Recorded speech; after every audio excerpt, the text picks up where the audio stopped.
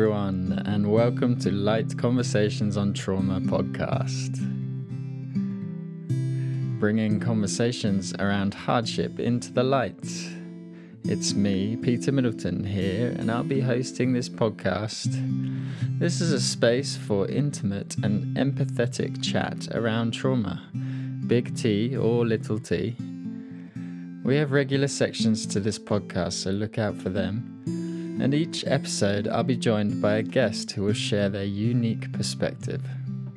So sit back and relax, and I hope you enjoy the conversation.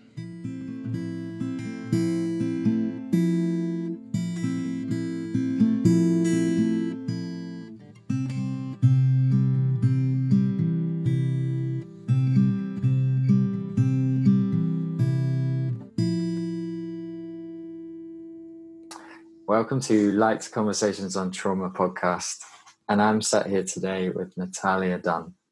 Hi, Natalia. Hi. I'm so honored to be here. Thank you. Oh, it's a real pleasure and honor to have you, so thank you so much. I'm so excited to have you here, actually.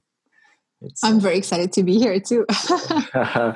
I'm really looking forward to our conversation. I know we've got so much to talk about, so much resonance, and I'm really looking forward to that. But to start with, I'd like to ask you, what's your vibe? What's my vibe? Oh God, is it like something like more how people see me or how I think my vibe is? I guess how you feel. Yeah. I feel. Yeah. Oh my God, I never thought of this. I think that's such a good question. I think my vibe, I guess I'm not threatening. Mm-hmm. Like, I don't think I come off as like a very threatening person. And I think it's also at the same time my superpower, because by me not being threatening and approaching people in like this very disarmed manner, mm-hmm. people automatically drop their arms as well. And then you can really get into like those juicy and beautiful conversations when people don't feel they're going to be judged or threatened or attacked. So I kind of hope that this is my vibe, that I approach people from like a very safe space. Mm-hmm. For a long time, I was extremely shy and I would not speak to people. And I was always like the very quiet girl. Mm-hmm. And I was just so afraid that people are going to judge me. And I also, for some reason, had this very limiting belief where I thought like, well, what I have to share and tell people is just not important and not interesting, and they would not want to listen. And so I would just keep quiet. Yeah. And then, I just realized that most of the time when you speak to people, they are actually so much more afraid that you're judging them, mm-hmm. that they're not spending their time judging you. Yeah. And when I kind of made this realization, it like made such a big shift and click in my head, because I'm like, wow, wait. So right now this person is feeling like I was feeling, and they're afraid that I'm going to judge them. Well, how can I show them that I'm not judging? And how can I show them that they can come up as themselves? And this like tremendously impacted the way I build and create relationships, or even just start conversations with people or relate to them. Like I come from, like when I see a new person, I just come to them energetically. I align myself to be like, listen, let me create a safe space for this person and hold them in whatever they want to share.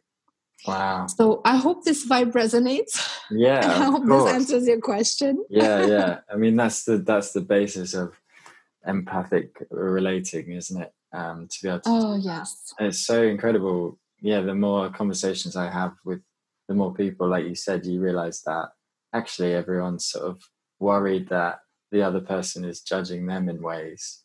And it's kind of the only way to rework that is to lead with like vulnerability, like you were saying, and just being truly open to another person, and just not having any of the barriers, and just allowing someone to see your heart as your heart wants to speak in that moment. That's such an incredible... Oh my God, absolutely. Yeah. And I find it's also so rich, because you can when you are open to witnessing the other person without necessarily trying to jump in and put your input or like put your own protections up, you can discover so many things about this person that maybe otherwise wouldn't have come into your life. And like my personal life has been so enriched by this approach when I meet people, because then you create a platform for them to speak their voice. And like very often in our lives, we don't have this platform. We don't have this opportunity to like just be seen and heard. And I find it can be so enriching because everybody wants to talk, but there's not a lot of space to be listened, you know? Yeah. And I find this is so powerful and so informative. Like there's so many things I learned and like so many ways like it shifted my own mind. I was like, wow, I would have never thought of that. Or even sometimes it's not aligned with the way I think or like the things that I believe. But I still find it's a good exercise to get out of your comfort zone and not just always be validated, but sometimes be challenged and be like, oh, well, is what I'm thinking makes sense? Or like, you know, maybe I'm wrong too, you know? So I think it's very, very enriching. Yeah, I completely hear that. That's amazing. And I think we live in a culture that actually doesn't teach active listening in that way. So it's a really great skill to hone, and like you said, that's the basis of connection, and it can be such a rich experience, even just in a minute on the street with a stranger. Like you could reach that point almost instantly, and I've had times that just ripple out into my life. Like, it was my nervous system felt it. It was like such a rich moment between one human and another human. It was just such a beautiful connection. And I think whenever we go through strife and struggle, it's those little moments are always in there.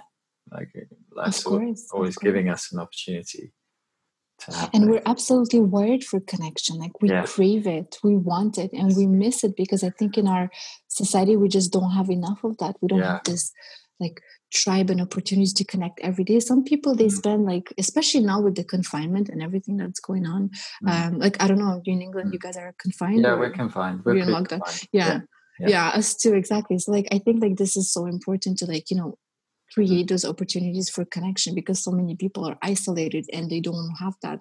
And we really thrive when we feel heard and connected and seen. So I think it's beautiful if as humans, we cultivate that aspect of ourselves where we're able to listen. Right. And we're able to provide that for others, because it's not only for others, it's also so beneficial for ourselves. Absolutely. Yeah, absolutely. That's so incredible. And I heard recently from a number of people, actually, you know, Dan Siegel says it and Terry Real has said it before as well. They're two kind of therapeutic guys. And I'm sure many, many people would say it, but we live in a kind of very analytic culture, right? And the empathic side of our culture is quite primitive. It's actually quite primitive, the way that we teach people to relate to each other in those ways. So, Oh my God, that is so powerful. Yeah. Yeah, I never thought of it this way, but you're absolutely right. Yeah. I remember hearing it. Well, that's what you did for me now. Like, I'm hearing it, I'm like, yeah, it sinks in pretty quick. All right. Absolutely. And like I see how it is also in my life. Like, I mean, I would say I'm a pretty empathic person, but I never even allowed myself to go into that space of my being for like a very long time. Right. It was like a big taboo. Right? Yeah, there is still a lot of shame. And I was brought up, like even my background, like I've done a lot of research, and like I did like my master's degree in occupational therapy, and there was like so many research methods. It was so scientific that like there is not a lot of space for like, oh, let me just be my empathic self now, you know? Right. So it was like almost going against what was ingrained in me to like accept that. But then, you know, I found a way to also integrate it with science, because I find they don't have to like compete. They can also be aligned together. And the whole premise of science is we don't know any, like everything. We just have a hypothesis, which is supported or not, you know, until a new thing comes in. So I'm like, how about, you know, like we kind of make it into a hypothesis that maybe there is more to life than just, you know, the Cartesian model we've been presented with. Yeah. I think it's interesting. We could probably spend hours talking about this. Because I think the essence of science, like you said, is very open, curious, and it kind of sort of almost transcended the boundaries of what you were saying, Cartesian. I'm not quite sure what that means, but I would say Newtonian physics as a physics nut. I would say that kind of maybe that kind of Newtonian physics kind of angle as well. like very machine and everything is built. Yes. Yes. I think it's curious at this time, we have the technology now, and quantum physics is transcending all of those boundaries. So the word science is like you said, it doesn't evolving. Have to be linear, like one against the other. Everything is encompassed in life, right? I love what Charles Eisenstein says about into being as all of us are sort of living as part of life rather than being separate from it. I just love that. Yeah, it's like those little nuggets of wisdom you're throwing at me. I'm loving this. This is amazing already, so thank you. Beautiful. Right, so the first section you picked is riding the waves of change.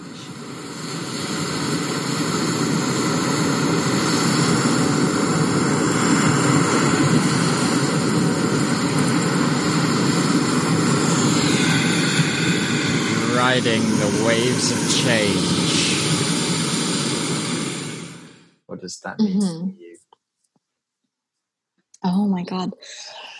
I think throughout my whole life, there was so much change. Like when I think back to like, if we start from today and like, I just go backwards, I feel like I've lived so many different lives. And sometimes like looking very back, I'm just like, was that even my life? It literally feels like I saw this in a movie somewhere, or maybe I had a dream about that, but that it's just so alien and so far away that I can't believe that was also part of my life. Yeah. And all of this in one lifetime span, and like how all those things change. Like I was born in Armenia and it was part of the Soviet Union. And so I was growing up in the Soviet Union, and then that fell apart. And then there was a war in Armenia that broke up with Azerbaijan, the neighboring country. And there was like so much stuff going on. And like there was a lot of like, there was no electricity, there was no food, there was no water. Like I remember we had water for maybe like 5 minutes a day. And the people who were living in our building, like on higher floors, the water didn't have time to go up to their floor. Wow. So they would come to our house to just fill buckets of water to have enough water for the day. And in winter, like we would hang the clothes we would wash by hand inside of our apartment and they would freeze. They were frozen. So we were walking like with coats, Wow. And now I'm thinking back at that little girl and I'm like trying to think about it. I'm like, oh my God, I can't believe that was me. Like it feels so far away and such a different reality, like completely different reality from what I'm living now. But sometimes it's like, wow, like so much change has happened since, Yeah, I hear and then like I take another chunk, and then we kind of immigrated. We went to Israel. We lived there for 2 years, and the life in Israel was like so different, and there was like so much abundance. Like, well, maybe it's not abundance necessarily as I would see it now because I haven't returned since. So but comparing from where I was coming, that felt so abundant, and it was like warm. There was no snow, and like there was a new culture. Everything was so different. So that was like, it's another little chunk that is like a little slice of life that is completely different. And then we moved to Canada, and then in Canada again, it's like a whole new culture. And like throughout of all of those cultures, like there is an aspect of me that stayed the same. But there is also a lot of aspects of me that shifted. Like even if I was a kid, like even through childhood, like I can see how that like, shaped me. But also like it's almost like those environments made me become a different person. And, I don't know if it makes sense what I'm saying. Like, yeah, I'm interested. It really like really riding the waves of like, this is me, but this is like almost no longer me because I changed so much through that, And then when I was a teenager, I was 19, my parents passed away in a car accident. And that was such a huge, tragic, and like just a huge, huge change in my life. Like that completely, it was a shock. Like that's, I don't have another word for that. Like that completely turned my whole life upside down. And then all of a sudden it's like my identity completely had to change. Like, it's not like it's like I was almost like a child, because 19 you're technically an adult, but I wasn't really an adult. Like I never paid bills in my life. Like what is a mortgage? I had no idea, Yeah, right. And then all of a sudden you're like, well, there you go. Now you're in adult world and you're by yourself and go adult. And you also have no more support and like no more protection. Wow. So you're like, and so all of a sudden like you're forced into this new reality and you're forced into this like new identity. And it's not like you had time to transition or let go. It was like, bam, there it is. Deal with it, you know? Wow. So again, like, how do you find your foot in that? Like, how do you ride this wave? You know? Yeah, absolutely. So there's just like so many transitions. Like I see all those aspects of myself, and sometimes I'm like, wow, like that was one aspect of me and one aspect of me and one aspect of me, but this is still all me. So I'm just like riding through all those challenges in life and through all those different scenes. Like it's almost like a scene in a movie, and like life presents you different plays and different scenes. And I'm like, wow, like this is still, but still keeping like an integrity throughout all of this. And like where I am at now is I'm looking at all of this. I'm like, okay, how is all of this for me? You know, so like I don't look at it like, oh, I'm a victim in everything that happened, because this approach really does not benefit me. I think it's like a very disempowering approach to have in life. So it's more like, okay, well, all of those things happen. They just are. How am I benefiting that? How is that shaping me? And how can I turn that into being the most empowering thing for me? Yeah. Right? Because I think all the challenges are there for that. And for sure. Yeah, I think it has a lot to do with riding the waves. It's like, so do I let it sink me, or do I get on my surfboard and like ride the hell out of this? That's like, right. Whatever this crazy thing life is, I'm gonna ride the hell out of this. And so this is what I'm doing. Like now I ended up in south of France, and I'm married to like this amazing man, and we live in the countryside, which I would have never imagined, because I was like always a city girl. And like I'm doing my coaching, and I'm doing photography, which again is another thing I would have never imagined doing, because in my culture it was like, you have to study, you really have to like, you know, work for somebody else, and like your diplomas, and I'm like, I've done all of this because I felt like I had to do the check mark, you know. And then at the end I'm like, I'm not fulfilled, I'm not satisfied with that. And I was like, forget this. Let me do what like my soul is calling me to do. So yeah, that's riding the waves for me. I'm interested. There's so much there. Like, wow, what a life experience. And they're so different, aren't they? Each stage is so different from the other. And I'm interested in a couple of times you said like there's like an essence of me that stayed, or like maybe you were expressing yourself in each situation differently. But is there? How do you feel about that essence that you mentioned?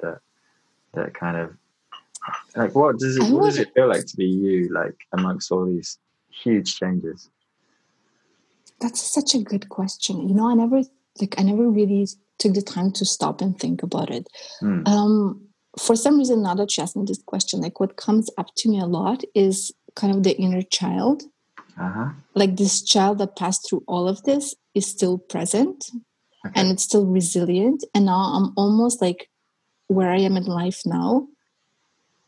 What I often do is like I almost reparent this child to like move through all of those things, because a lot of them were very challenging, and a lot of them were not necessarily coming from me, more like imposed. Like I didn't ask to be moved from my country to another country to another country to another country. It kind of like it just happened. And so I think there was a lot of things that this child was carrying along up until like now, and this is a bit of this essence. And I'm like, okay, how can I heal that and create a safe space for that child to express its voice and to speak all the things that I couldn't speak, but that was still present in me through that child. I don't know if that makes any sense at all. It does like, to me. It does to me. There's like an essence there, like, you know, that it's beautiful, isn't it? Like the way that inner childs, they stick around. They do. They stick around, of course. We're just like kids in a big people's bodies. Yeah. I love the idea of being childlike instead of childish, you know, like it's like, stay childlike. You can mature in spirit and still be like, you know, kind of childlike. Absolutely. And now that I have my kids, they are, oh my God, they're so anchoring me back into my own childhood. And I love it. Like they see world through so much wisdom that we forgot. Like they are so anchored in the present moment. They're not in the past, they're not in the future. They're here, they're now. And if you want to take them out of there now and project them into your future that you imagine, they bring resistance, and they like call you back, and they call you in your face. They're like, hello, I'm in this moment right now. I don't know where you're trying to bring me, woman, but I don't like it. No, they don't like it, and it brings resistance. And then sometimes you want to like engage the ego and be like, well, I had this plan, so you better fit my plan. But then they really like, if you take a moment to step, you're like, wait, why am I forcing my vision of this little human who is here and who's fully engaged in the moment, instead of me like maybe letting go my own stuff and engaging in the moment, right? Wow. And so I think like this is what we forget. Like we are so taught to like, we have a mission, we have to get there, that instead like, let's just relax and stay tuned and stay present. And I think like this is one of the most beautiful aspects of being in tune with your own inner child, is like be amazed at the moment. Yeah. Oh wow, it's a great message. I guess they're like, that's the beauty of parenthood, I guess. Like I don't have children, but that's what I witness in others. It's like constant teaching, re-coming back home to yourself. Yes. And also you must see yourself in them, right? Oh yes, of course. And it can be very triggering. Like I find the kids, they're like a mirror of everything you have not integrated, but it's amplified. Oh. It's amplified. So if you have some wounds around, like, I don't know, like for example, rejection or whatever it is, and then you see your own child being rejected, that wound, that your wounded inside child is gotta come out crying, like intense, because now it's projected onto your child that you love so much, and you want to protect them from feeling what you're feeling. So I think it's such a beautiful opportunity for growth. Like it's really going to mirror you, everything in you that still needs to be loved and nurtured and cared for. So instead of like projecting your own wounds onto them, because then they pick them up, it's like, oh, wow, thank you. You brought that in me. How can I heal that? Like, thank you for like making me realize how much more love I need to put into that, and how much like I need to address that aspect of myself. And we have this belief that the kids, they come so that we can teach them and guide them. I really believe that the kids, they come so that we can grow and we can learn. Like they are teachers if you know what to look for. Like they're the most amazing teachers you will ever have. That's beautiful. Yeah, I think I definitely agree with that, because I mean, in each generation as well, like like it has to be that way, I suppose. The kids will teach the adults what they haven't integrated, and I think it can be really hard for parents that aren't conscious. Maybe that's obviously that's their path, and they're not like responsive to these things, and it can just be just like a real challenge, a real like, why are they doing this to me kind of thing. And you mentioned that before, right? The difference between why me and life works for me is such a huge shift in perspective. Oh my God, yes. And it was such a huge one for me, because I was in that victim like mentality before, and for a long time I was in that victim mentality. I was like, oh my God, why does this happen to me? But you know what, at the end of the day, it's like, it happens. That's just life happens, and then it's up to me to make it for me or to me. That's your choice. I'm the one who decides. I'm the one who creates the story. Like there is nobody else writing the story. There's nobody else creating that story. I'm the story maker. Right. Yeah, you are. That's incredible. That reminds me of a quote that I heard that said that everyone is their own center of the universe. It's like, absolutely. So the center of the universe is my heart. The center of your universe is your heart. And you get to choose. And I love it so deeply. Like I never necessarily saw it like as the center of the universe, but you're so right. And I think like what could come with that, and let me know what you think on this, okay? Is that maybe people would feel that this is very selfish. And so they were like, no, I don't want to be the center of my universe. Like the center of my universe is those other people, because this is so selfish. So we've been taught to think that being selfish or making ourselves the center of our universe is like a very negative thing. But I think it is such a powerful thing when you think about it, because when you make yourself the center of your universe, then that means you take total ownership of what you create in your universe. So it's no longer like you're just passively there. You are actually creating your universe. And then that means that you have the power to create whatever universe you desire. And from that space, you can totally create a universe. Well, the people you love so much will feel so happy in it. They'll be joyful. They'll feel loved. They'll feel amazing, because now you're coming from a place of empowerment instead of like being, well, I'm not the center and I have no control. Yeah. Beautiful. I mean, absolutely agree. And there's a couple of things that come to me is that I really resonate with the overflowing cup model. I mean, having a cup in the first place is brilliant. Having a half full cup, I think it speaks to the duality of opposites. You know, everything has an opposite. So I think that's where the concept came from, really, like having water and then the space in a cup is like everything has opposites. And it kind of speaks to the way that opposing forces work. So, but I think it's, for me, it's like the primitive narcissistic culture in a way has shown us these kind of cultural narratives around being selfish, or you can't focus on yourself because that's a bad thing. I mean, it depends how you view community, you know, because, you know, like you said so beautifully, like if you focus on yourself, if you're so aware of yourself, you get to choose and respond to your environment. You get to, and basically, like, you have the capacity to love people and actually serve them. If you're in a place of victimhood, or you don't understand your behavior, then you're actually a liability. Like, that's what I heard today. You're actually you're a burden to the people around you. Absolutely, yes. And you cannot serve them from the highest possible vision of you. We're done. But that was a beautiful way to end. The highest possible version of you. Yes.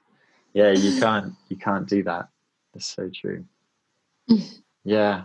And I think that once you have enough space to really start living from that version, it just becomes so rich, like you were saying earlier. It just becomes such a rich thing to do.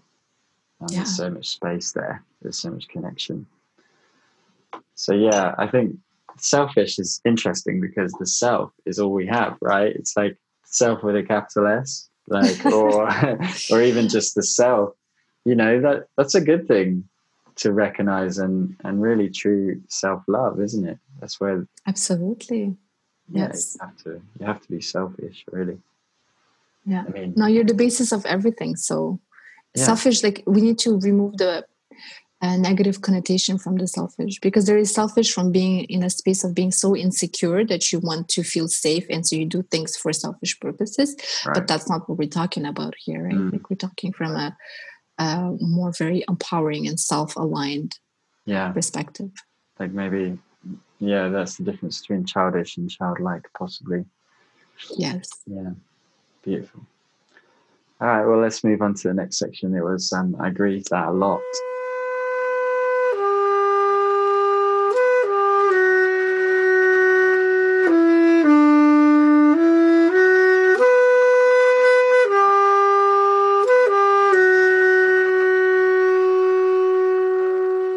And so, what does that mean for you? Grief a lot. I think a lot of the grief that I had, it's really to do with losing my parents. Yeah. Because when you lose your parents, and like, I really don't want to be like in like a victim. Like, that's, I'm not coming from like a very victim like state. It's just, I want to talk about it openly, and it's so powerful because I think it's the first time I really talk about it publicly. Wow. You know. Well, I'm honored. So thank you. So thank you to you, like, to provide this opportunity, you know. And I really believe that, like, just in general in our culture, there is so many taboos around death. Like, I don't know what is more surrounded by taboo. Is it like sex, money, or death? I would go for death, I would really say that. No, but I would like, honestly, from my personal experience, like there's more people open to talk about sexuality. And like, as you know, like this is another thing I work a lot in with women, than talk about death. When you start talking about death, people become automatically so uncomfortable, because I think, like it or not, it kind of forces us to face our own finality. Sure. And a lot of people are not ready to hold space for that or even go into that. And I understand, like, it goes against our survival instincts, right? But I still think it's such an important aspect of our lives. Like, we all come here to play for a little while. That's the way I see it. Like, we come here to experiment. Like, you have this body that is so cool, but it's changing all the time, and you're only here to like experience life through it, and you play for a little bit and then you go. You know, that's just how it is. So the more you integrate this into like the way you perceive reality, and the more you come to terms with that, the more like you can hold space for death in your life, you know? So for me, grieving the fact that my parents left is, well, first of all, yes, I grieve them, and I still grieve them now. It's been like almost 20 years. Okay. But I don't think you can ever heal from that. Like the lack of your parents is just, it's always going to be there, you know. It's just, you kind of learn to live with that. Yeah. I can understand. But I think like, but there's another thing, like you also grieve your life that you imagined with them. Like I imagined them being there for me for my wedding, and I imagined them to be there for me for like when my kids are born or stuff like this, you know. So you grieve the loss of everything you imagined with that person as well. And then you grieve also the person you were.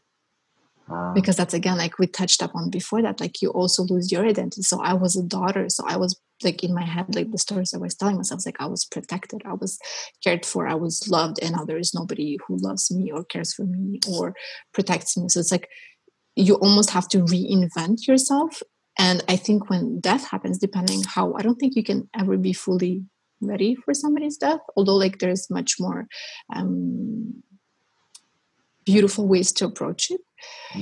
But yeah, like sometimes you're just forced with this reality that you were completely not ready to receive or to change. So like there was a lot of grieving going around that, and not just because I was missing my parents so much and I was feeling so lonely and so alone.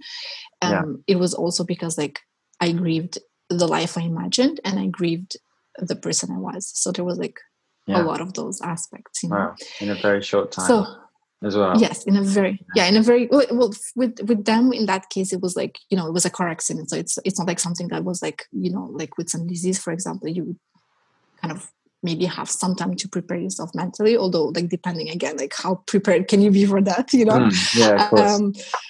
So, you know, but like this was like very boom, you know, it just happened. So I think like this is a big part of like grieving, but I think grief can also be a beautiful thing in a way. Like when you stop resisting it and you just allow it to move through you, like the way I see it is like, imagine it's like waves, and the more you fight against those waves, the harder it is for you to breathe, because you're not allowing them, like you're just like taking into the storm and you're like shoved under the water. And when you just let go, you let go of the resistance and you allow it like to just move through you, and you realize that it's a storm. It is moving through you, but you're not the storm, you know, and you're not drowned. You need to let it pass through you. I think this really helps. Like, I don't know if this would be like fitting into the context that we're talking about, but like my grandpa passed away a month and a half ago, and his death was so different from, was so different from my parents' death, because when my experience with my parents' death, like the whole culture was like, it's a very Western culture, right? So it was like, okay, somebody died, so you now have to feel grief for the rest of your life. And like, even I was in church, and there was this priest, or I don't remember who it was, but like, I know he was coming from a good place, but like he was like, oh, my poor child, now you're an orphan. And it's like, that's such a disempowering, like, you know, like way to talk to somebody, like, oh, on top of this, by the way, you're an orphan now, you know? And like the whole mindset was like, okay, now we have to cry and we have to grieve, and you have to, like, you almost felt guilty for like maybe having a good day where you were not grieving, because that like maybe had connotation that you were not loving your parents enough, you know, so like you would almost feel guilty for not grieving to the person.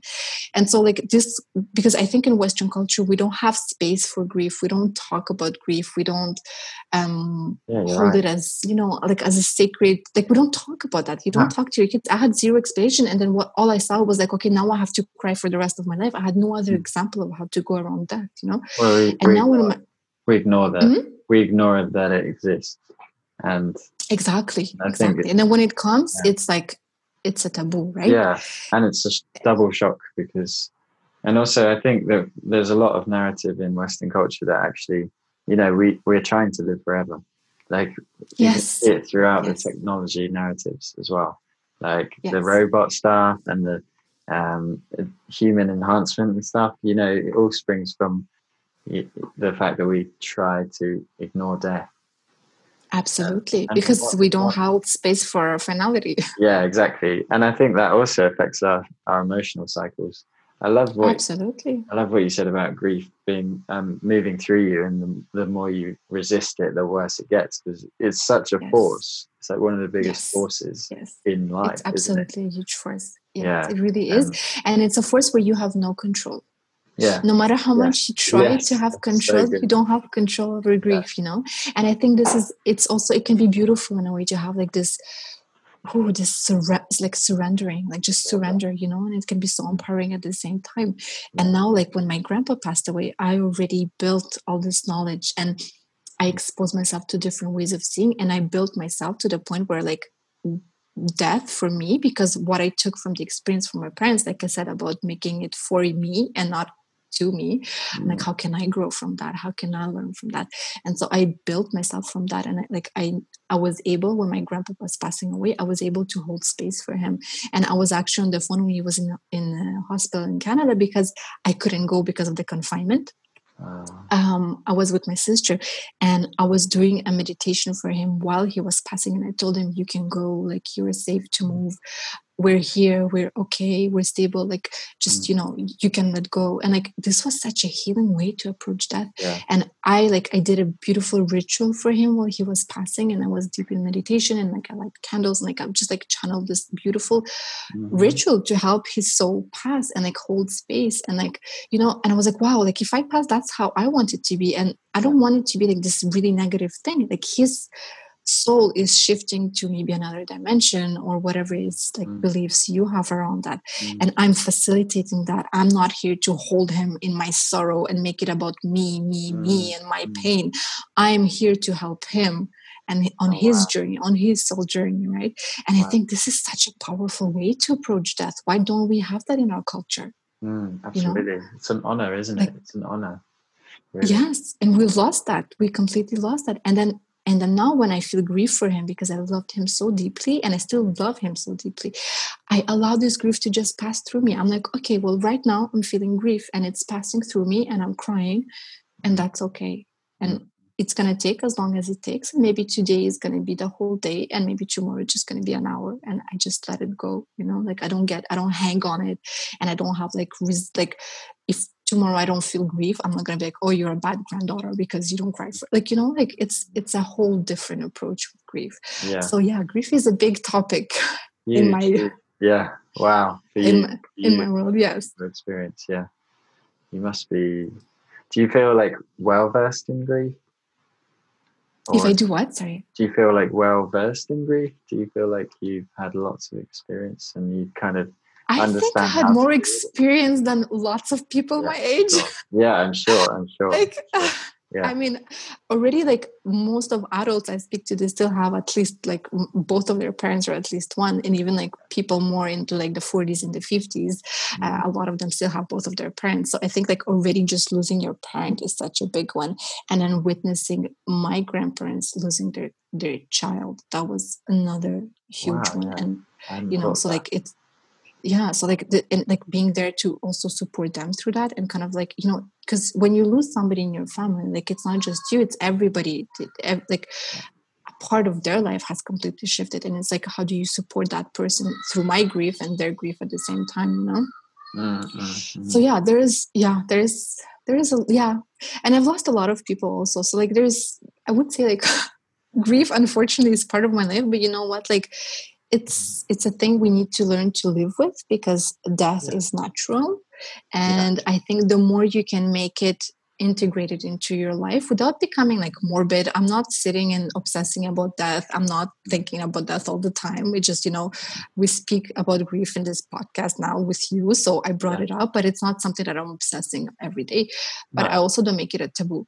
And I don't make it like a weird thing. And when my kids, when my grandpa passed away, I explained to them death. I'm like, we all come here for a little short time, then we go when our mission is complete. And mama has a lot of grief now. That is why mama is crying. But mama is okay. Like, I'm not broken or shattered. I'm just feeling a lot of grief. And I think if somebody would have explained that to me, I would have had a completely different approach to grief. Right.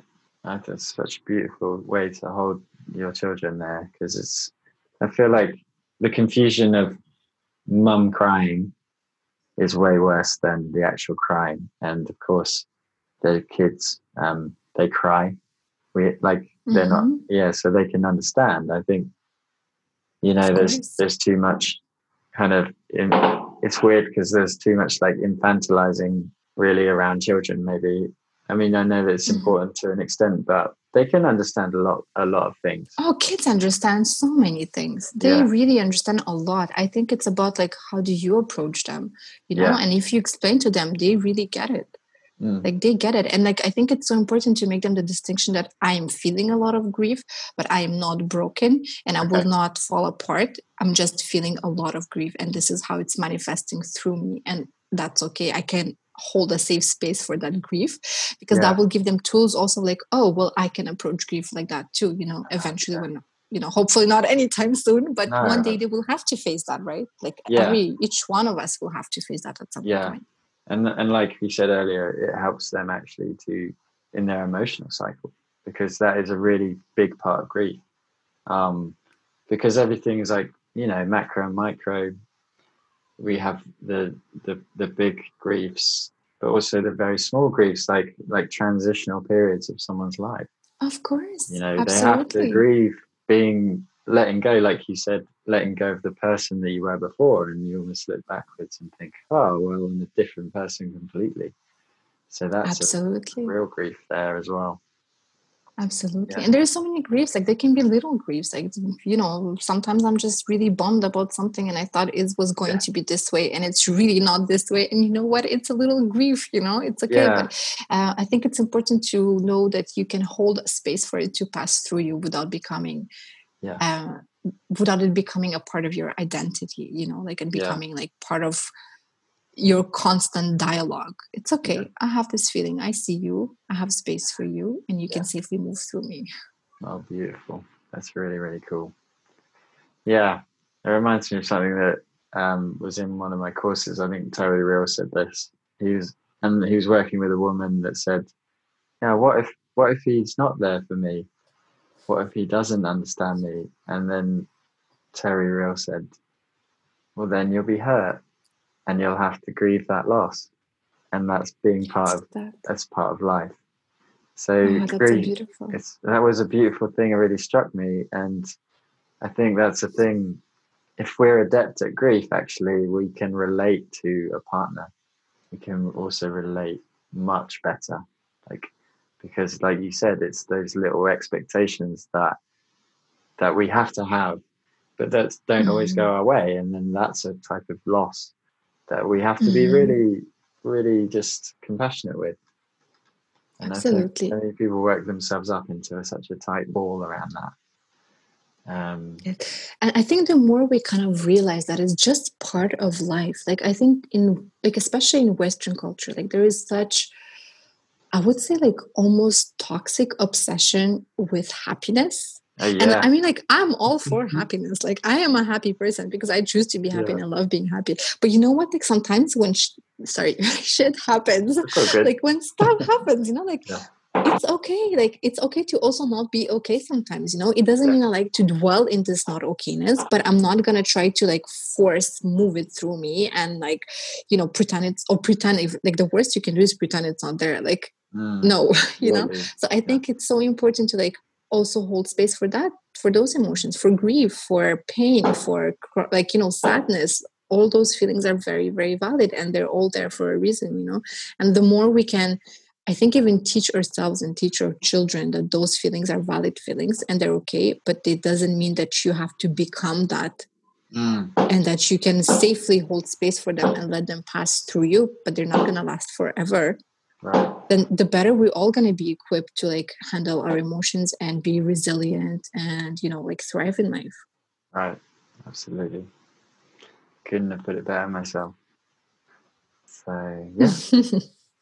That's time for this section. That was incredible. Awesome. Wow. Grief is so important. And I think, and also what we didn't talk about was forgiveness. Maybe we could bring that in at the end, but yeah, I mean, I can talk for hours about forgiveness. Yeah, we could be here all night. The next section you picked is share a shame. I always felt this, but I never felt like I could tell anyone. Share a shame.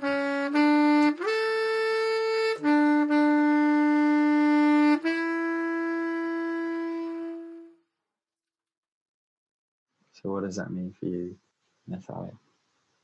Share a shame. Okay. So share a shame. I think, this is really going to nicely tie in with what I currently work in. That's a big one because I think and that really comes from me unraveling a lot of my own shame. Okay. So the work that I do with women now, it really is rooted on the work I've done previously on myself. Mm-hmm. So a big part of what I work on with women right now is really releasing a lot of sexual shame that women carry. Mm-hmm. And sometimes you don't realize how deeply rooted it can be. Like I remember growing up as a kid and I don't think my parents, they necessarily expressed you shouldn't be having sex with anybody, always like an undercurrent. And so when you kind of teach that to kids, you shouldn't be doing this and also there's almost you're a disgrace if you have and especially I come from an Armenian background, so they're still very, very patriarchal and they're still very, very into a sexual woman is really not seen as something positive there. You should not be sexual, unless you're married, and then you should be super sexual with your husband. Because if no, then he's allowed to cheat on you and leave if you don't satisfy him, which again is so hypocritical because okay, so first you tell women you're not allowed to be sexual. It's all your life there's this this idea of your sexuality doesn't belong to you, your sexuality is not yours, you are supposed to be technically when you get married, when you lose your virginity, it's okay, well, this is the moment when you give your sexuality to somebody else, so again, it's not something yours, it doesn't belong to you, it's not and if ever you dare to lose that, then you're losing a big aspect of who you are and your respectability as a human. How messed up is that? Programming to me, for me, and then all of a sudden once you're married, you're expected to be this sex goddess in bed with your husband, but how are you going to be this sex goddess? Yeah, so I completely agree. Yeah, it's it's like women never actually own their sexuality, and sexuality is the life force, right? So it's basically absolutely it's oppressive, and you're never taught that it's yours. You never thought that you own it. It's more okay, well, it belongs to somebody else, and you're not taught how to claim it. And if you cannot claim it, if you cannot ask for pleasure, then how can you receive pleasure? Because you never explore it, because you never know it. And then once you get married, it's all of a sudden now the expectations completely change. At least this is how I was brought up, in our culture. It's and I still hear it so often. I'm from Armenia, but I'm also from Russian background, and I hear it so often, in Russian culture. Okay, well, you better please your man, if not he'll go find somebody else. It's okay for him, to if you don't satisfy his needs, to go somewhere else, which is so toxic, because that means that first of all, your sexuality and your relationship with your partner is not there for the pleasure of both of you. It is there just for his pleasure, right? And Right. so women never learn how to make sexuality theirs. And then you have so much taboo around it, and you have so much shame about it, because most of your life you were grown up being told that you shouldn't be sexual, because then like you're a slut, you know? So like, so you're like, okay, so wait, let me get it straight. Like, I'm not supposed to be sexual because then I'm a slut. And all of a sudden I'm supposed to know everything about sex and be there to please my husband. Like, how does that work, you know? And it's not like in between there is somebody coming along and teaching you things, you know? It's like, here, there, you now you're supposed to know. It's and so hard. the thing is that it is hard. And like, the truth is, so women, like, they don't know how to ask for pleasure, and they feel so ashamed around pleasure. And this is something that was the case for me too. Like, I was so ashamed to like ask for my pleasure and talk about my sexuality, even like admitting that I am a sexual woman, that like, you know, like, we love sex too, and it's okay. You know, and it's okay to like make sex about us, and like to make our like sexual relationships about us as well. And like, our pleasure is also important. And I know this is shifting so much, and I'm so happy that like more and more people speak about it. And like, there is so much more like podcasts. There's like a lot of shows and like education around sexuality. And I think it's so important, but it's still so deeply rooted. Like, even like, I'll give you an example. Like, I posted pictures because I do photography, boudoir photography, so it's very intimate portraiture for women as well. And sometimes like, I still have men and women commenting to me like, you shouldn't be doing this, or this is disrespectful, or this is for the girls who are like not good girls. Like, what does it even mean, you know? Like, and even now, like, you still have that. Like, we think we're moving forward, but we're really not that advanced in that sense, you know? And there is still so much shame to like strip off and remove. And for women, like, I think one of the most crucial thing that was for me is kind of like reclaiming that and getting reconnected with my own like sexuality and discovering it. Because a lot of women, like, when you have shame, you're not gonna get to know your body, what brings you pleasure. You're not gonna go into that, like, always told that it's not yours and you shouldn't go there. But how can you guide your partner to bring you pleasure if yourself you don't know how to like look for pleasure? And then like, there is the kind of reverse coin of what's going on in society, is that we kind of have this belief inherently that men, they're so experienced in sex and they know exactly how to please a woman. And that is just so not true. That is not true, because so many guys have been educated by porn, and the porn culture in general is not necessarily very centered around a woman's pleasure. And so what happens that a lot of women end up pretending that they have pleasure because they look at that, you know, even at movies and stuff. They're like, oh, that doesn't represent me, so maybe there is something wrong with me. So they shut down even more, and they carry even more shame. And so they never speak up, and they never tell their partner what they like. And their partner, they don't know. I'm pretty sure there's like so many men who want to like, you know, or partners like who want to please their women. They want to like, you know, have them experience joy and pleasure. But if the woman doesn't speak up, he can't know.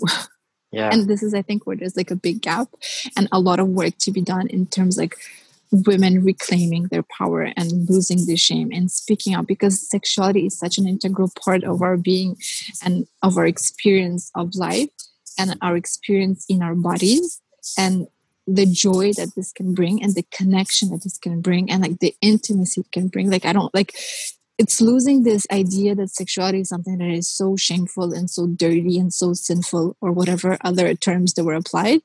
And like really reconnecting to the innocence of it, to the beauty of it, to like just like, I find it so pure. Like, this connection is so sacred. Like, it's such a primal force that like life like moves through us. And like you said, like, sexual energy is like the life energy. And the more we remember the sacredness of it, and the more we can experience that with our partners, like the deeper our lives can be, and the deeper the connection we can create with our partners. But it all starts with like losing the shame. Yeah, absolutely. That's really beautiful. And such a big part of that is communication, isn't it? Because like you said, if someone doesn't know their own body and their own pleasures, and it's it's there's a narrative, I guess, around sexuality that if you just kind of fumble around in the dark, you're going to figure it out. And it's you're gonna figure something out. You'll figure something you will out. figure something out, but is it the most amazing you can have? Like, probably not. Yeah, probably not. So yeah, it's a very kind of simple. I actually don't want to use that word. It's not simple. It's kind of childish way to view sexuality, and I guess it came from a lot from the kind of Puritan like Christianity, right? So, but not just Christianity. Like, I mean, where I was is where it was like more Middle East. Yes, they're Christian there, but they're also surrounded by a lot of like Muslim countries, and I think it's just a very patriarchal approach to sexuality in general. Like, you know, it's like very, you know, like women had no power in that for such a very long time, and I think like their ways of, this is just my theory, okay? So like if somebody disagrees, like I would love to have this discussion. But I feel like for a very long time, women had no access to education. They didn't have access to paying jobs. They didn't have access to like many things to be able to sustain themselves. And so what happened is that like they kind of relinquished their, well, they didn't relinquish their power, but they were relinquishing their sexual power to please the man, because the man was the provider. So it was almost like necessary for survival. Yeah, I was going to say for women, you know. It's a survival. So it like that's my theory. Like I might be wrong. So like, you know, if you guys disagree, like let us know. But this is like what I kind of came up with. Like I think that this might be something that played a big role into women not feeling empowered in their sexuality, and that their sexuality was so dictated and like so like almost like it was like, you know, even the virginity myth, like you have to be virgin before you get married. Like I think it was a lot of like proving that the goods are still good, you know, because it was so transactional, you know. So there was like no place for a woman to claim her sexuality and her sexual power. And if you know, you were never taught that, then generationally that was what was passed on. So if your mother didn't know that and your grandmother didn't know that, then how can they bring that to you and like teach you those things, right?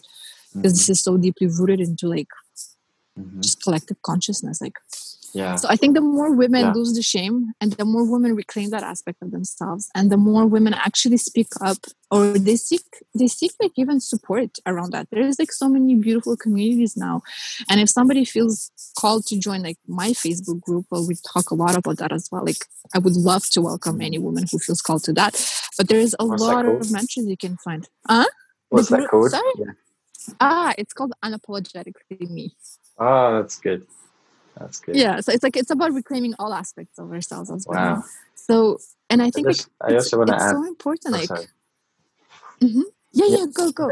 Add that, you know, if someone doesn't feel like sexuality or the energy in their nervous system, if it's been passed down generationally, then that is a form of trauma. It definitely is a mode of survival. But it is learned. It's also learned behavior. Like it needs to be practiced, right? Absolutely. And you know, it's I think it's also important to remember it's a spectrum, okay? So like what's normal for me might not be normal for you. So like maybe, you know, some people have a whole lot of sexual energy going through them and they feel comfortable in that, and that's totally okay. And some people, maybe it's not that important for them, and that's totally okay as well, you know? But you have to know, like, you know, kind of, I think what you brought up is very interesting, because you need to know, like, am I not allowing this energy pass through me because it's sincerely and honestly just not important for me and I just don't feel it, and that's okay? Or am I not allowing it because there is some deeply rooted shame or trauma or something that needs to be addressed for it to pass through? Right. And how do you work with shame with women? And how do, sorry, I didn't understand like your question. How did I what? How do you work with shame with women? Well, there's two ways. And I think they kind of both go hand in hand. Like I started with doing boudoir photography, which is, like I mentioned previously, it's like a very intimate way, like an intimate portraiture for women, where they're like really, the whole point is to really help women embrace their bodies and express their sexuality, but like in a very safe environment. So a lot of women allow me to share their pictures. There is also a lot of women who really do it for themselves and they don't want those pictures shared.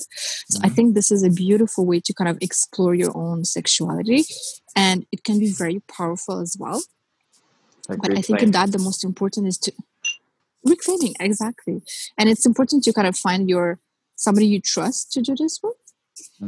But I found it was not a deep enough container, because every time we would do that, like you open this door and you start a discussion and there's like so many things come up.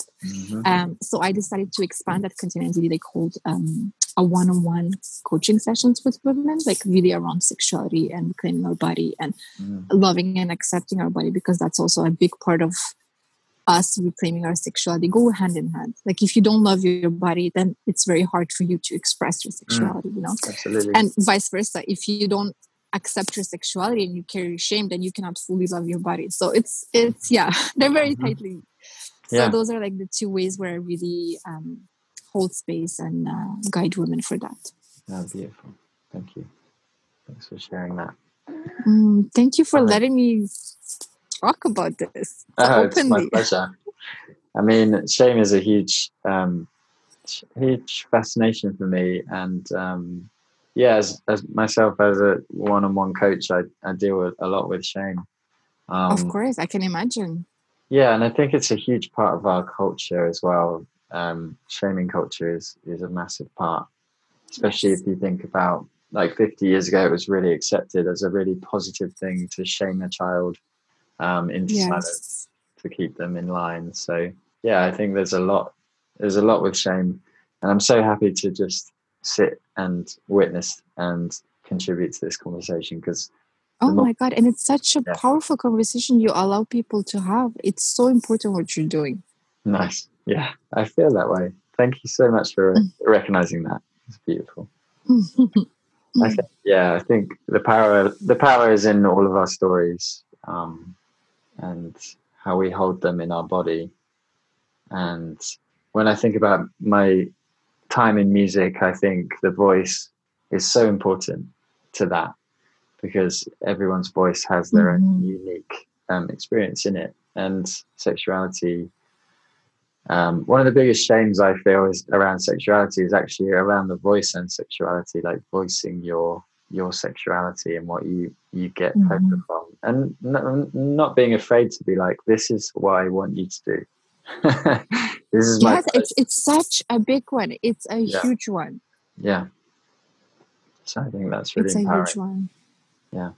Yeah, and to be able to trust your partner to listen to you and not to judge you and to accept you, because I think sexuality, like we kind of have like this tendency to think about sexuality as like such a very primal and almost animalistic thing, but it is such a vulnerable and powerful place to be with our partners, or it doesn't matter if it's a long-term partner or even like a very short-term partner, because you are fully seen in all aspects of you. You are like literally naked body and soul when you come with another partner, right?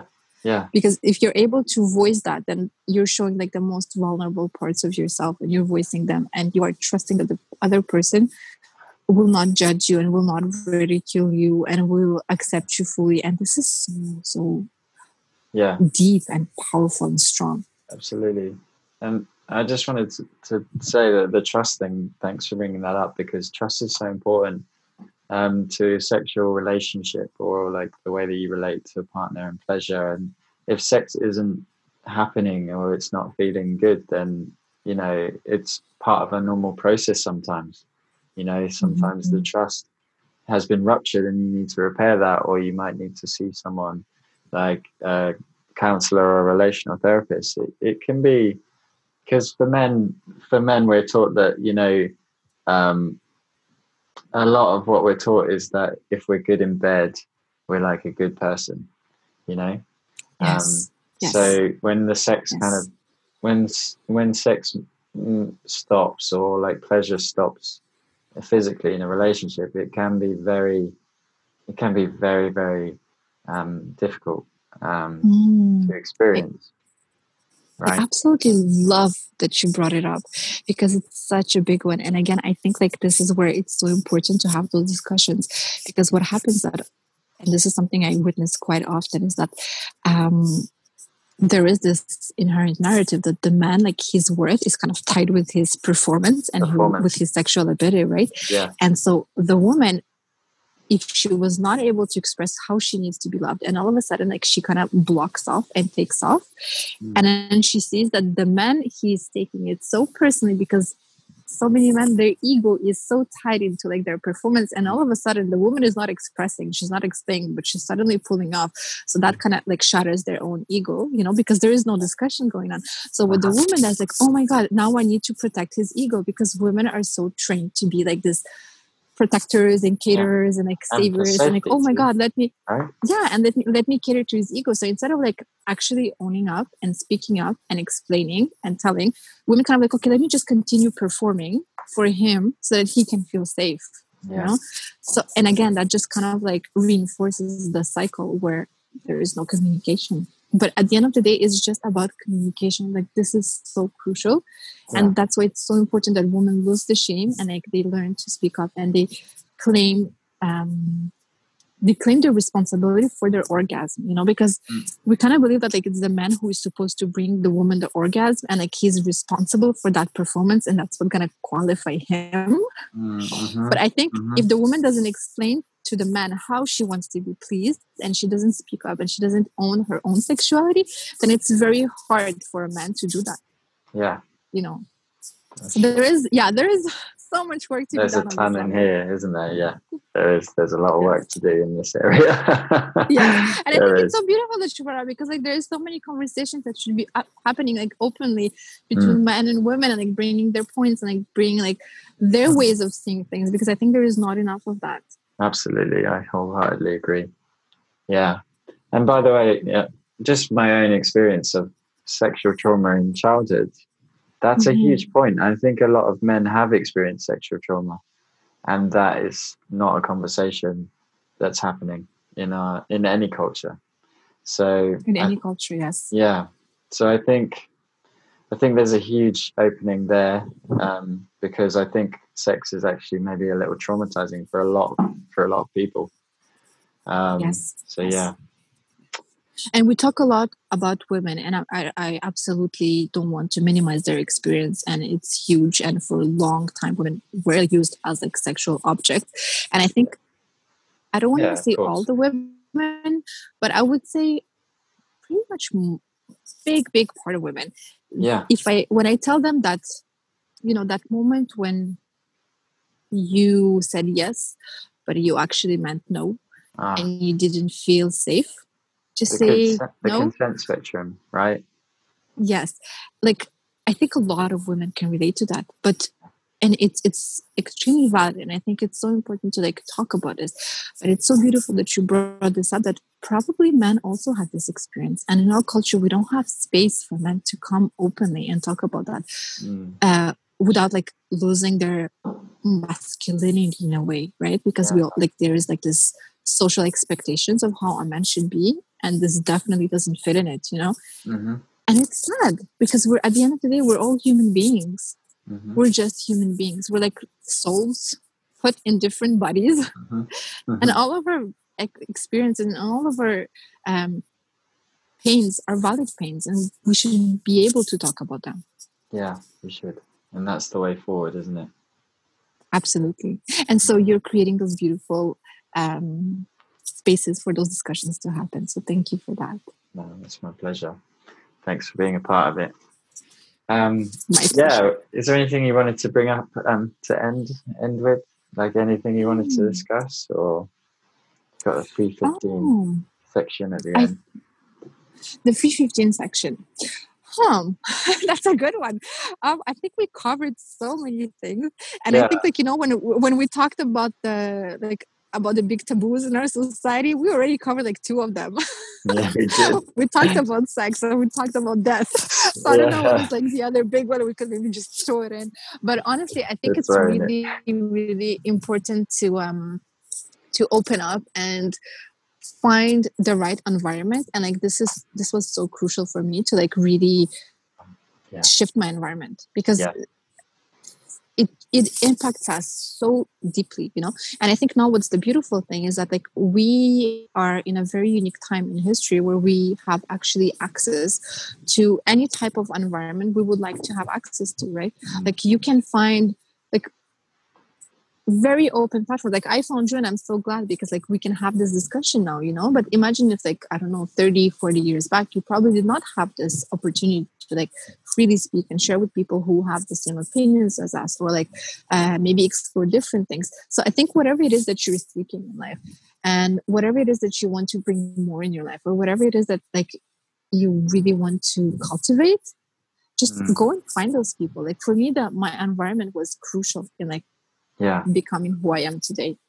Yeah, absolutely. And it's really about safety, isn't it? And just finding people who can hold you in trust and understand what you're going through without those agendas and judgments and stuff like that. Absolutely. And I think more and more of us like really want that. Like we're tired of this roughness and of this, not cruelty, but of this like pretense force and strength all the time, you know. Like we just want honesty and vulnerability and gentleness and kindness, you know, like because that's where I think that's where all spirits thrive, is in kindness and gentleness. Because when you feel safe and you feel gentleness towards yourself, and you cultivate gentleness towards yourself, not just from external like environment, but also like coming from yourself, because that's another thing like where I work with feminists so often, our internal dialogue is so mean. Much bullying, you know? So it is a big work, because our environments have been so tough and bullying and mean, you know. So like we just didn't see any other ways of relating to ourselves. Like there was no other modeled to us, right? So that's kind of like what we interiorized. So I think by seeking out those like more kind and gentle environments that are out there, they exist, right? They exist. It will also shape the way we talk to ourselves, and like but it has to become conscious. Like it has to be like a conscious practice. Like if some people wait for like, I'm gonna experience more self-love and self-acceptance one day, that is probably not gonna happen. Like you have to bring consciousness to it, and you have to actually bring practice to it, and bring that into our world, or whatever it is that you want to bring more into your world, right? Because at the end of the day, like we touched upon this at the beginning of our conversation, we are all storytellers and we are all creators. And it's up to us what we create and the stories we tell. And it will be very hard for you to believe in a story where you are powerful, or where you are, you know, like where the world is gentle, if everybody around you tells a different story, right? Yeah, absolutely. So then we just have to seek for it. Seek and you will find, right? Yeah, that's right. So beautiful. Thank you so much. Just want to thank you. Again, like I'm so grateful to have this conversation. It's been so incredible, and so much like, I think it's just the vulnerability and the openness that you bring to the conversation, and obviously I was more than happy to bring the same. So it's just been such a rich experience. So thanks, Natalia. And thank you. You held such beautiful space. Thank you for being an amazing host. I really, really loved having this discussion with you. And I think there should be more of those discussions happening in the world if we really want to create a shift. And I really believe we can create a shift. Yeah. I really believe like we can build a better world, a more kind world, a more empowered world. Yeah, absolutely. That'll be the change. Exactly. If anyone wants to find you from this, where can people find you? Oh, people, well, if any woman who listens to that feels called, I would absolutely love to welcome them to my Facebook group. That's where I'm the most active right now. So it's on Facebook. It's called Unapologetically Me. If not, I'm also on Instagram. It's Unleash the Goddess. So unleash _ goddess. And if not, just on my Facebook profile. Like my Facebook name is Natalia Dunn, and I would absolutely love to chat, or if you have any messages, or you know, I'm super open. I'm super happy to interact with people. So yes. Wow. Beautiful. Thank you so much. And thanks for your time today. Thanks for your presence. Well, thank you. Loved it. Thanks a lot.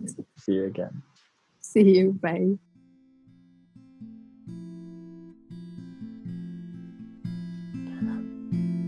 Just want to express my gratitude again to Natalia Dunn.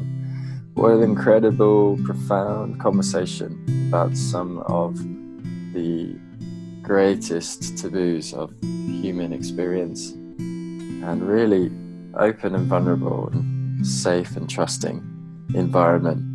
So thank you, and thanks everyone for listening.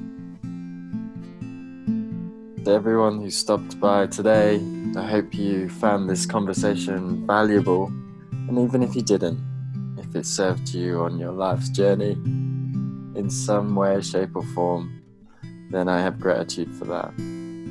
Thanks for your time, attention, your presence and your love. If you'd like to support the podcast, we have a Patreon account. Just find me on Patreon, Peter Middleton _. And we have a Facebook community now called We Are the Light People.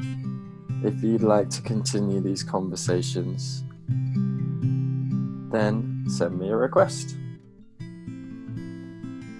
Lots of love and take care.